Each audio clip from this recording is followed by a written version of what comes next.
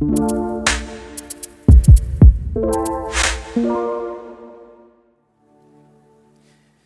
first new car that I ever enjoyed as a personal possession was a 2009 Toyota Camry. Now, everything leading up to that was kind of a clunker. I mean, they weren't terrible cars, but they weren't the best cars either. When I got into this car, the smell was like what I imagine the smell of angel skin, perhaps. It drove as smooth as a baby's bottom. It had power. When you turn on the air conditioner, that air was so cold, I think it would make the Antarctic even colder. It was so good. Everything about the car was just amazing. I enjoyed it so much. I had such a great time with it. And part of the reason I was able to enjoy it so much is because I had so many cars before that weren't nearly as good. I feel like all the things that led up to that point actually made it easier for me to really enjoy the things that we were able to have at that point in our lives. One of the challenges that you and I will face being South Orange County residents is that we have so many good things that we expect a certain level of life to happen for us, and if we don't get that level, we get disappointed. We are tempted to grumble and complain because our standards are up here, and if we get anything below that, it hurts a lot more. We have a similar struggle when it comes to understanding the Bible's take on the Old Covenant. You and I are in the New Covenant right now. We've never known anything different. We've always lived in the South Orange County of spirituality. We've always had Jesus as our great high priest. We've always had salvation by grace through faith. We don't know what it's like to come from, the neck of the woods where the Old Covenant ruled and reigned. Chapter 8 of Hebrews is really meant to help us feel the weight of the difference between the Old and the New Testament, the Old Covenant and the New Covenant. And one of the goals that I have for tonight is to, in your mind at least, to be able to appreciate with great, deep gratitude the New Covenant in all of its fullness and riches. This begins a new section for us. We're not going to cover it entirely, but we're going to cover all of chapter 8 tonight. And really the goal for us is to understand, work hard at understanding the riches of what we have in Christ in the New Covenant. And unless we really understand it, we're never going to really appreciate what we have. It's kind of like when your parents say, look, before you were born, your dad and I, we really struggled to pull things together. We ate bean and cheese burritos, and we really worked hard to get to where we are now, and we were able to buy this house in South Orange County 30 years ago, and you're the benefactor. You get to enjoy this, but we worked really hard to get here. And in a similar sense, our spiritual ancestors are saying, look, you don't understand what it took to get you to where you are right now. There was a long season of waiting and praying and seeking for God to answer and deliver this amazing thing called the New Covenant. And what we need to do tonight is to not only see that and recognize that, but to have a deep gratitude for it that is expressed, that is identified because of what Jesus has done for us. So please turn with me to Hebrews chapter 8.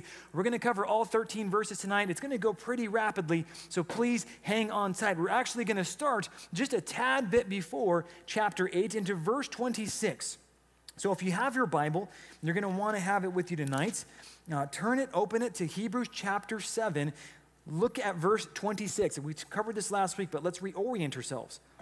He says here in Hebrews chapter 7, verse 26, he says, look, for it was indeed fitting that we should have such a high priest who's holy, innocent, unstained, and separated from sinners, and exalted above the heavens.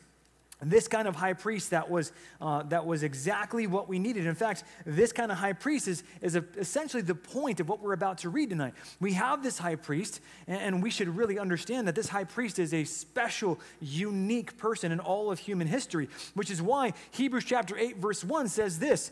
Now the point of what we are saying is this. We have such a high priest. The high priest we just read about in chapter 7, yeah, we got that. Everything that we've been reading up through chapter 7 of Hebrews, the point is we have this great high priest. We have this privileged position to know this high priest and to love him. Well, tell us more about this high priest in verse 1. He says, this high priest is one who is seated at the right hand of the throne of the majesty in heaven. Jesus is at the right hand of the Father. That's what he's saying there, in the majesty in heaven. And really, this culminates into a crescendo of, look, you have great riches. You live in South Orange County of the spirituality. You are receiving these great blessings. You're the Beverly Hills. You're the Malibu. You should recognize that. How should we respond as humans? Well, at minimum this, you should ascribe, declare the great glory, honor, and praise for Jesus Christ, our great high priest, who has ushered us in to this new covenant. A new covenant. I'm using terms that some of you may not be familiar with. The old covenant is the old way God dealt with his people, specifically Israel. The new covenant is the way that he now deals with all people, whether they're Israelites, Jewish by ethnicity, or whether they're Gentiles like you and I. Actually, I'm some odd percent Ashkenazi Jew, so I'm technically one of God's chosen people, but that's neither here nor there. That's not my point. Our response to this should be, hey, Jesus deserves glory, honor, and praise. Jesus deserves to be glorified, honored, and praised. Sometimes I like seeing what's up with the atheists, and I know that they're big on doing campaigns. They're really loud for not believing certain things. They're atheists, right? It's a negated term. They're atheists. They don't believe in something, and yet they're very vocal, and they want to win a lot of people to their non-belief system. One of the ways they do that is by using billboards, and one of their billboards that came to my attention is this one that says, "Are you good without God?" And the subtext of that is millions are. There's a lot of people around the world who don't need God to be good. Are you one of them? Congratulations. You don't need religion. That's essentially the point. This group of people, the Coalition for Reason, are big about this. They have billboards all over the place. And are you good without God? Millions are good without God. You don't need God after all. So if you're here, you're seeing this, and you're like, yeah, we don't need God after all. We're good without him, aren't we? I was just walking an old lady across the streets, and I took her most of the way. It was great. I donated money to charity. I think they're going to refer to these things. And of course, Christians will respond like, hey, atheists, we're glad that you're wrong. we think that you're totally wrong about this. But here's the problem with billboards and concepts like that. Really, the question for Christians is not whether you can be good without God. There can be policemen and senators and people that give away a ton of money, and they don't have to be Christian. That's not the question for us. When we think about why Christianity is different from everything else that we offer, the question we're answering is not, can you be good without God? In a way, yes, you can be. So if you're here and you're saying, I don't need religion because I'm pretty good without religion, I would say, okay, maybe. You're good in a lateral sense if you're comparing one to another. The question for Christians is not, can you be good without God? Is how can we be right with God? There's a difference. You see that? It's not, can we be good without him? It's how do we be right with him? Because his standard is not you're better than the guy sitting next to you or the girl sitting next to you. The standard is absolute perfection. How do you reach that standard since you've already failed? And that's where the Christian gospel comes in. That's where the new covenant comes in. Specifically, the high priest. The new covenant understands that we need someone to go between us to make us right with God. Otherwise, we have no chance because no one is good, not even one. Romans chapter 3, Paul reminds us, no one is good enough. You might be a really good person. In fact, many of you, I know you're good kids. And I tell people that. They're good kids. This guy's a good kid. This girl's a good girl. She's a good kid. But when I say that, I trust that you understand. I'm not saying absolutely good. When someone came to Jesus and said, good teacher, what must we do to be saved? Jesus says, oh, hold on a second. What do you mean by good? Explain yourself. Because what he's trying to say is, look, there is a relative good, like a subjective, we're good, but then there is an absolute good that God demands from us. And again, the Christian answer is not to the question, can we be good without God? Well, certainly. We could be good people. We could be good citizens. We could be laterally good. The question is, how can we be right with God? Enter Jesus. Jesus enters as our great high priest. Now, the role of the high priest in Israel, as you recall, was the mediator between God and the Israelites. And his job was to sacrifice on behalf of the people in order for them to be right with God, at least in a temporary sense, not in an ultimate forever sense. His job was to be temporarily their go-between. Jesus doesn't just temporarily make us right with God. Jesus makes us permanently right with God, which is why we think about him far differently than anyone else. When we think about Jesus, we're talking to our unsaved friends or even our saved friends. We should be the most effusive in our praise for him. Why? Well, first of all, he is abounding in glory. This is one of the points that the Hebrew author wants us to see.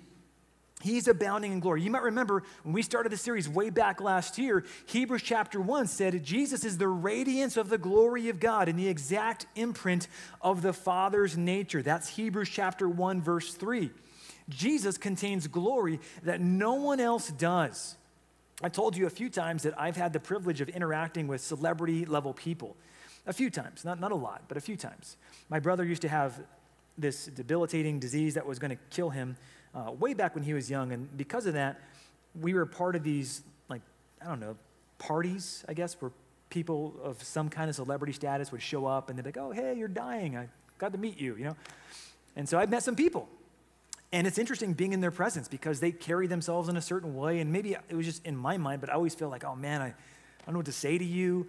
I accidentally offended a celebrity so bad. I've never lived it down.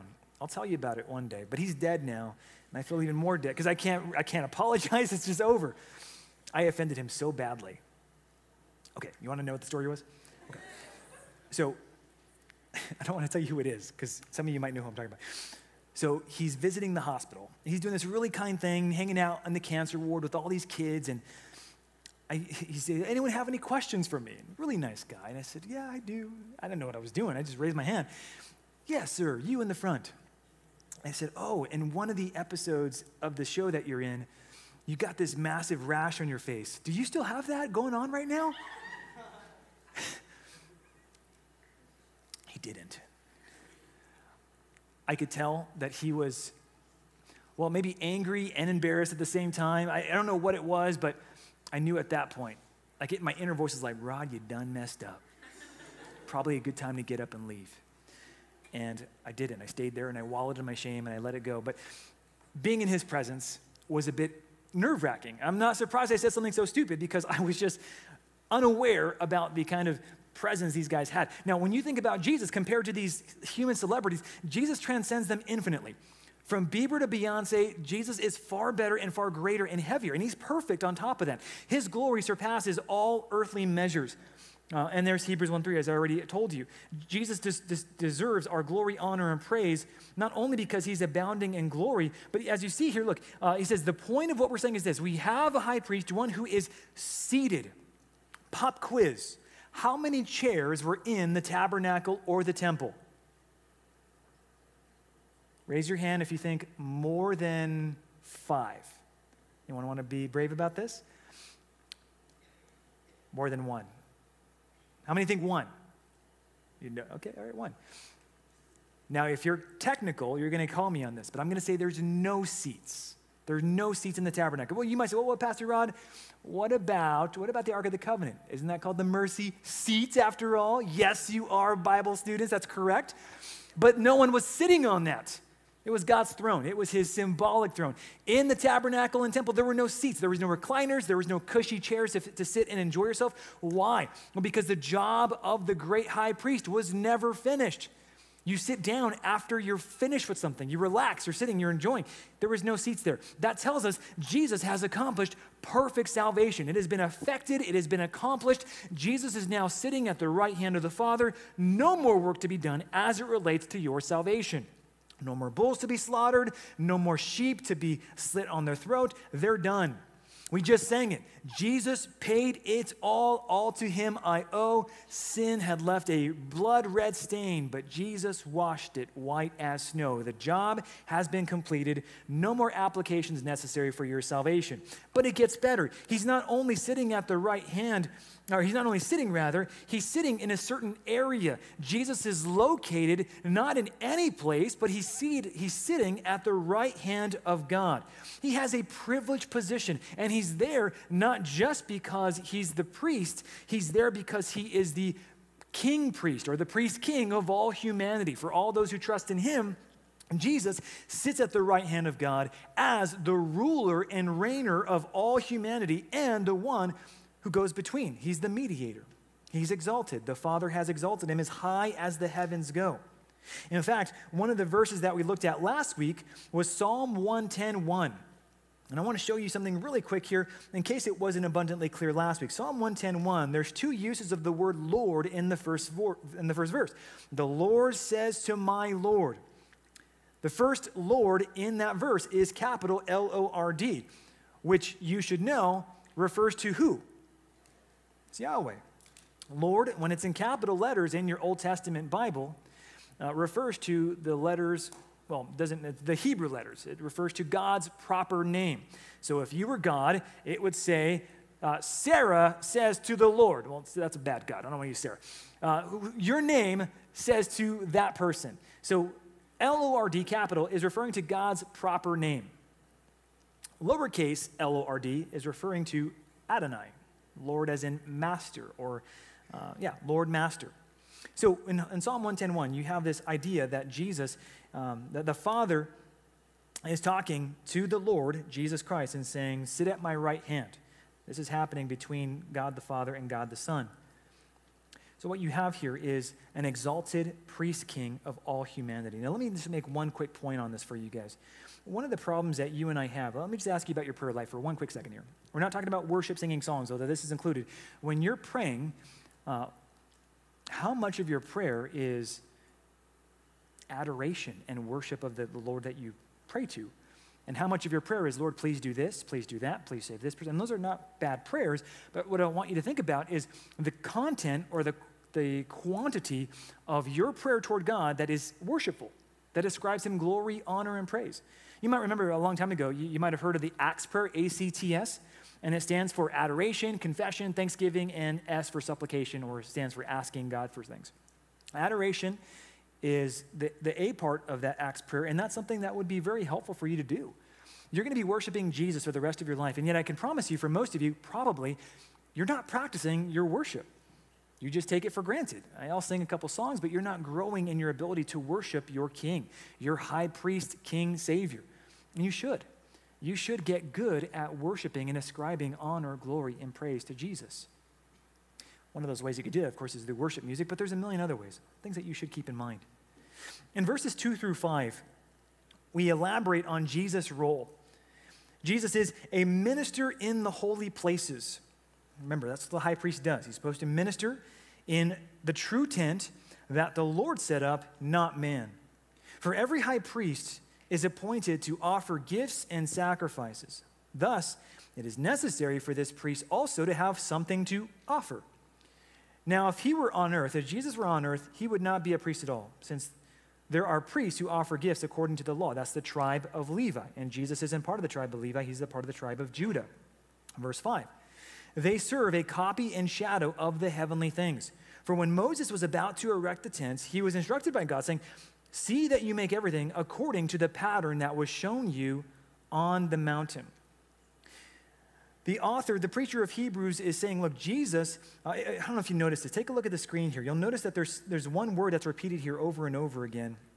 And that word, you'll notice here, he is offering, he is offering, he is offering. The whole purpose of the high priest was to offer sacrifices on behalf of the people.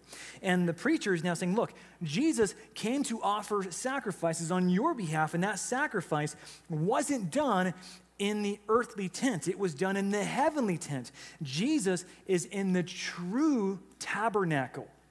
Now, when I say the word tabernacle, you might think of this thing, and that's true. The tabernacle is literally the tent.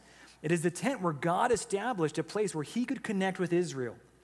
And he gives Moses instructions. It says, look, Moses, make the tabernacle just like what you see in heaven. In other words, the tabernacle is a copy or an image of what the heavenly tabernacle looks like, the heavenly throne room. And so that's what he did. He did that. He built it according to God's specifications. And now Jesus serves not in this place where there's a physical tent, but in the holy place where there is no tent. It is the reality. It is the ultimate expression of our salvation. For you and I, we never will know what that's like. You and I will never know what it's like to bring a ram to a priest and say, slaughter this ram for me. Here's the way I've sinned. I need you to do this on my behalf. You and I will never know what it's like, maybe in the millennial kingdom, however. You and I will never know what it's like to have to go through the purification rituals that Israel had to go through. You and I will never know what it's like to wear the burden of the Old Testament law on our back. Why? Well, because we're New Testament Christians. Here's my only point with that. That ought to cause you to say, thank you, God, that I don't have to go through that. Thank you, God, that all these things are fulfilled in Christ. I put it like this, point number 2. You should appreciate your privileged place in redemptive history. Appreciate your privileged place in redemptive history. Redemptive history refers to all of human history where God was effecting the salvation of humanity. You are in a special time and place where you get to look backward and see all that God did through the patriarchs, Abraham, Isaac, Jacob, and then you get to see how the prophecies were filled in Jesus. And you can now see how Jesus lived and died in your place and rose from the dead for our justification. You get to look back at that and say, wow, what an amazing fulfillment of all the things that God has promised. If you just look 100 years ago in LA, you might notice that LA is radically different. 100 years ago in LA, Los Angeles, they were using horse and buggy. And, the recent invention of the Model T, a few other cars there, you'll notice there's no traffic cones or there's no traffic lights there. Everyone's just kind of walking across the streets. They lived differently. They had trolleys and, it's just really cool to look back at these. I love watching these videos because they give me a glimpse into what life used to look like. And so this company here, they color corrected it as best they could. They stabilized it. They fixed the speed on it. And you'll notice how vastly different life is. If you've been to Los Angeles anytime recently, you'll know that it's a lot different than what it used to be. But this is the very same place, just 100 years before. You and I can look back at this and say, wow, what an incredible thing it is to be in a car. And look, there's no air conditioning in that car. There's no, I don't think there's a radio in there. I don't know how many miles per gallon it gets, but probably better than our situation right now. But just look at the life that they used to live and how vastly different that is. Guys on a bike riding in the middle of the street. You'll see kids running across. This guy running, he almost got hit by a car, doesn't care, he's running across the street. That's the way life was. I recently went up Northern California to this place, he almost got hit by the car. That kid's not even paying attention. Look both ways before you cross. Parents failed him. I went up to Angel Camp, Northern California, and we went to their museum, and they had these old-timey wagons. And I told my kids, look, imagine if we came to Northern California in this thing. And they're like, whoa. And I'm like, yeah, whoa. How nice you have it. Your cushy life, you. What an amazing life. But think about that. People traveled on these things. What would it have been like for you to come to church tonight in a wagon? That'd be kind of cool. That'd be enjoyable. Or a buggy drawn by a horse. Now, one thing I never thought about in a buggy, if you're behind a horse, and the horse has got to go, like he lifts up his tail, that's a bad place to be. Don't want to be behind a horse when he's doing his business. But that's part of what it was. And I really enjoyed this because it helped me connect, again, what the benefits and privileges are. There's one of my, I don't know if this is my picture. No, that's not my picture. That's someone else's. But they had not a water truck. That yellow thing, that's a truck that has water in it. Anyway, when you look at the past, and you see how things were, they help you appreciate how things are. And the same is true with our understanding of the Old Covenant. Turn to 1 Peter chapter 1. I want to give you just a brief review of how Peter conceived of the Old Covenant, the Old Testament, when they saw types and shadows. They saw the way that things were, and they can now appreciate the way things are so much more. Take a look at 1 Peter chapter 1, verse 10 with me. He said, concerning this salvation, the salvation that was promised by God, the prophets who prophesied about the grace that was to be yours, searched and inquired carefully. They produced the word of God as God gave them utterance, and they were trying to figure out what is God saying through, Isaiah 53. What's God promising? Who is this? When is this? Verse 11, they were inquiring what person or time the Spirit of Christ in them was indicating when he predicted the sufferings of Christ and the subsequent glories, his suffering and his resurrection and his exaltation. Verse 12, it was revealed to them that they were serving not themselves. They weren't, the prophecies that God gave them weren't for that time and season. They were for you and the things that have now been announced to you through those who preach the good news to you by the Holy Spirit sent from heaven, things into which angels long to look. There was a season of biblical history where we didn't know who Jesus was. We had pictures and images. We had types and shadows. We had evidence in the text that told us, okay, this is what he's going to be like. And so they wanted to know, what was he like? Angels didn't know, but you know. You know. And so Peter says, look, you know the salvation God promised. You see clearly what they only saw in shadows. What should we do with that? Peter says, well, therefore, and what would you say about that? You get to live on the other side of the cross and the other side of the old covenant. What should you do about that? Here's what Peter says. Therefore, preparing your minds for action and being sober-minded, set your hope fully on the grace that will be brought to you at the revelation of Jesus Christ. He says, knowing the past, look forward to and hope in the future. Knowing what God has done for you, look forward to what God will do for you. Put your hope in that, trust in that. Give that your attention. Verse 14, he continues on. As obedient children, don't be conformed to the passions of your former ignorance when you didn't know Christ. But as he who called you is holy, you also be holy in all your conduct, since it is written, Leviticus chapter 19, verse 1, you shall be holy, for I am holy. Peter continues on telling you, look, you ought to appreciate what God has done for you. Look at the past, look forward to the future, but also let that inspire you and motivate you to excel and grow in your holiness. Not to take it easy and say, well, man, I don't have to offer goats, I don't have to go to do sacrifices, therefore I'm just going to step off the gas a little bit and let God just take me and carry me away. He says, no. Now that you don't have that, you should be all the more excited and energized to pursue holiness because he gave himself for you. Peter continues on with a few other things that I would like for you to read at some point. We won't cover it tonight. But what I want you to do is really to appreciate your place in redemptive history. I want you to know they only saw shadows. They only saw vague future predictions about what Christ would be, what he would do on your behalf. It's a difference between a soda and a LaCroix. The LaCroix is like, oh, almost a flavor. The soda actually is the flavor, right?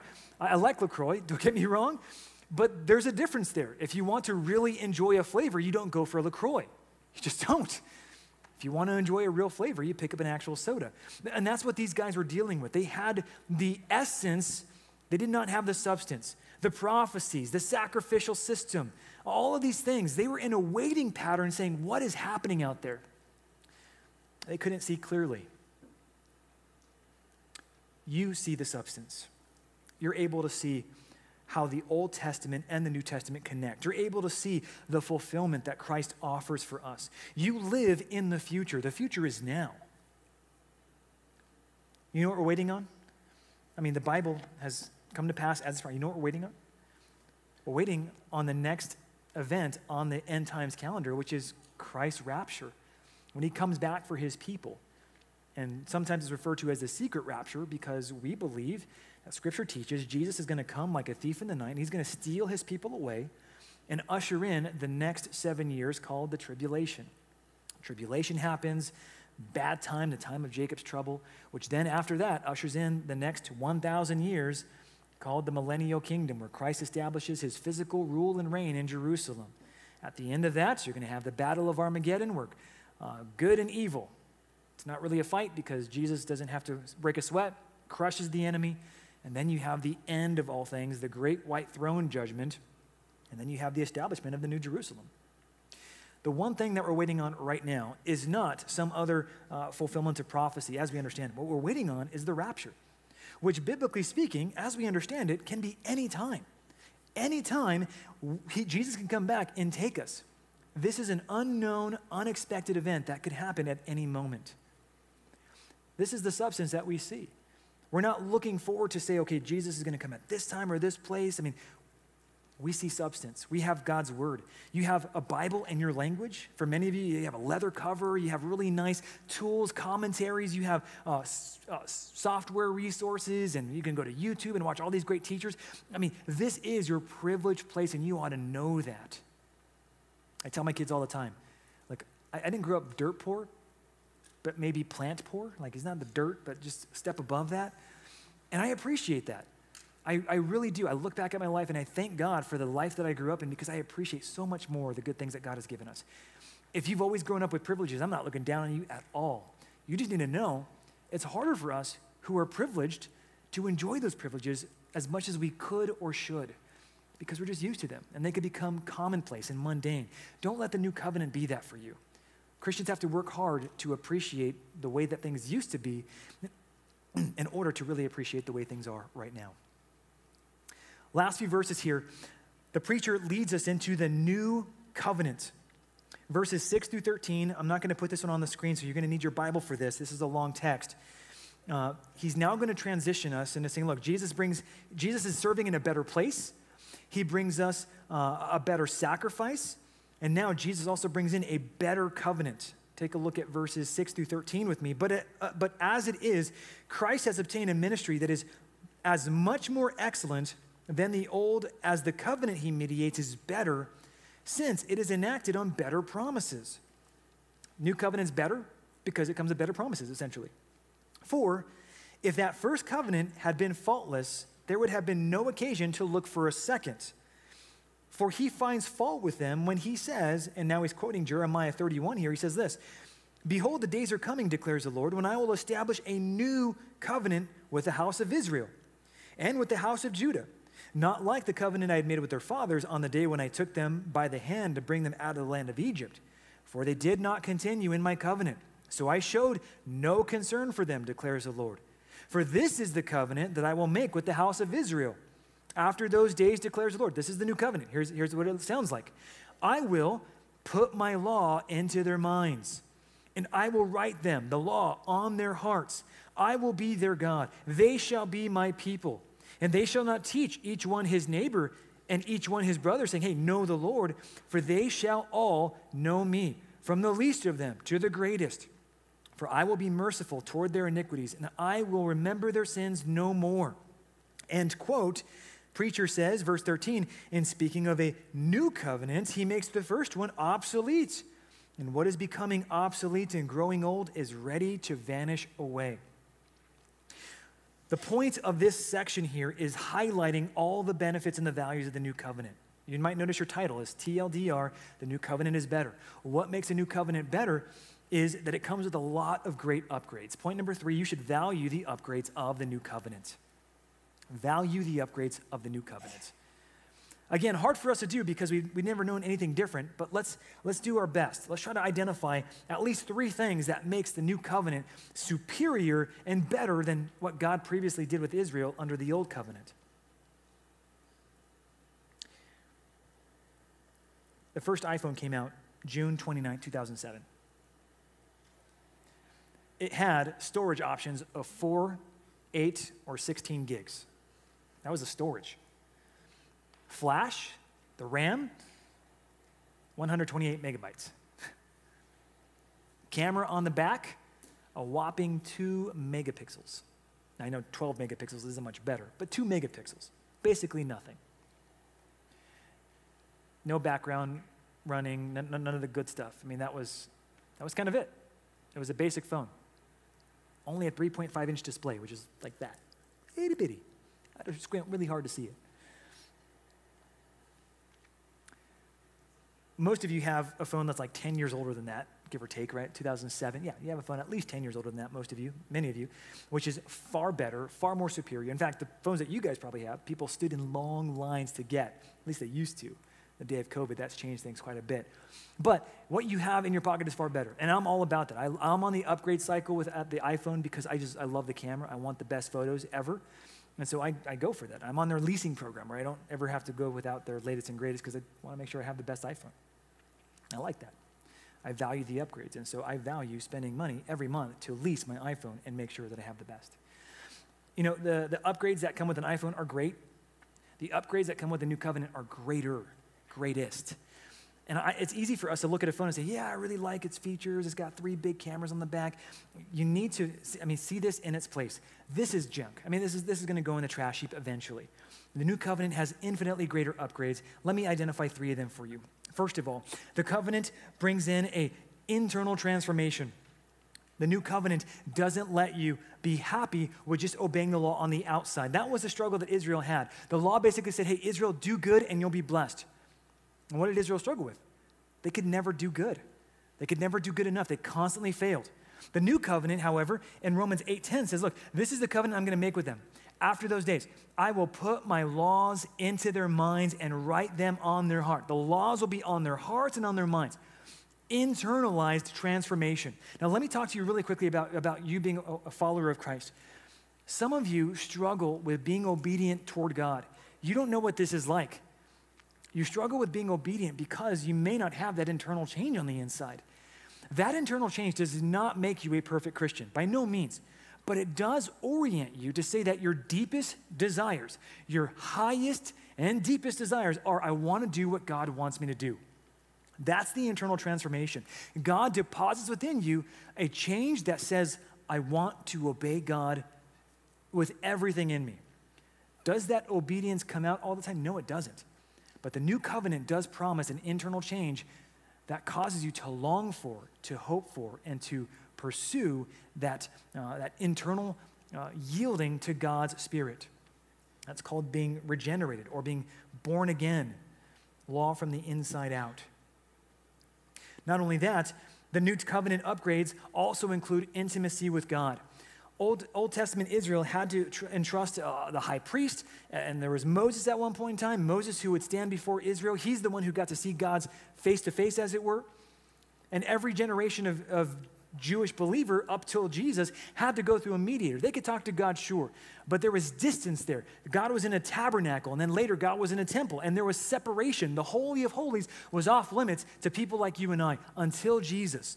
Jesus breaks down that wall, and now it's not, no one's having to say, know the Lord. No, all of us get to know God intimately, from the least to the greatest. Jew, Gentile, male, female, everybody gets access to God through Jesus' work on the cross. When Jesus died, and he said, Tetelestai, what happened in the temple? Curtain torn in two. The Holy of Holies was rent and now made open to all who would trust in Jesus Christ for their salvation. The third upgrade that Jesus brings in for us, and this is probably one of the biggest ones for us. I mean, all these things matter, but our sin debt is now paid in full. No more repeated offerings. No more having to go and bring a new lamb or a new ox or a new whatever. Our sin debt was paid in full. Hebrews 8:12 says, "For I will be merciful toward their iniquities, and I will remember their sins no more." Does God literally forget your sin? No. God knows. He can't not know. He's God. But make no mistake, if you're right with Christ, that sin that has been put on Christ is forever washed away, never to be brought up again against you. You're never going to be perfect, never going to get it all together, but you have internal transformation. There's intimacy with God, and your sin debt is paid in full. The new covenant upgrades list is transformatively different than the old covenant. One of the questions that you and I constantly ask, and you may not know this, you may not have ever verbalized this, but the question you and I ask constantly is, do you like me? When we interact with each other and we're talking to each other, you know, if it's not just a boy-girl situation, right? When we're trying to connect with people, the question our internal voice is asking is, do you like me? Am I worthy of your attention? Am I worthy of your affection? Or am I someone that you want to be around? Again, you may not articulate that, but that's kind of the background thinking that we all have. Happens to you in high school, happens to adults as well. Do you like me? And I guess that's an important question. I mean, we want people to like us. We want to have friends. We want to have, connections that are deep and meaningful. And that's fine as far as it goes. Some of you project that not only on each other, but you project that to God. God, do you like me? Am I acceptable? Am I worth being part of your creation? Am I someone that you can love? Sin in a lot of ways. Can you accept me, God? Do you like me? The answer for every single one of us to that question is, if you are in Christ, you are not only liked, but you are accepted more than you could ever fathom or understand. And the reason you and I, when I say that, you and I are not like, oh, that's weird. We get that because we live under the beauty of the new covenant that Jesus inaugurated. If you resonate with that at all, if that's something that you know and understand as someone who's enjoyed the benefits of the new covenant, let that inspire and motivate you to love Jesus better, to worship him more faithfully, to offer thanksgiving. Maybe this week as you pray, maybe don't ask for as much. Maybe spend some of your time worshiping, adoring, and praising King Jesus. Why? Because Jesus is better. Let's pray.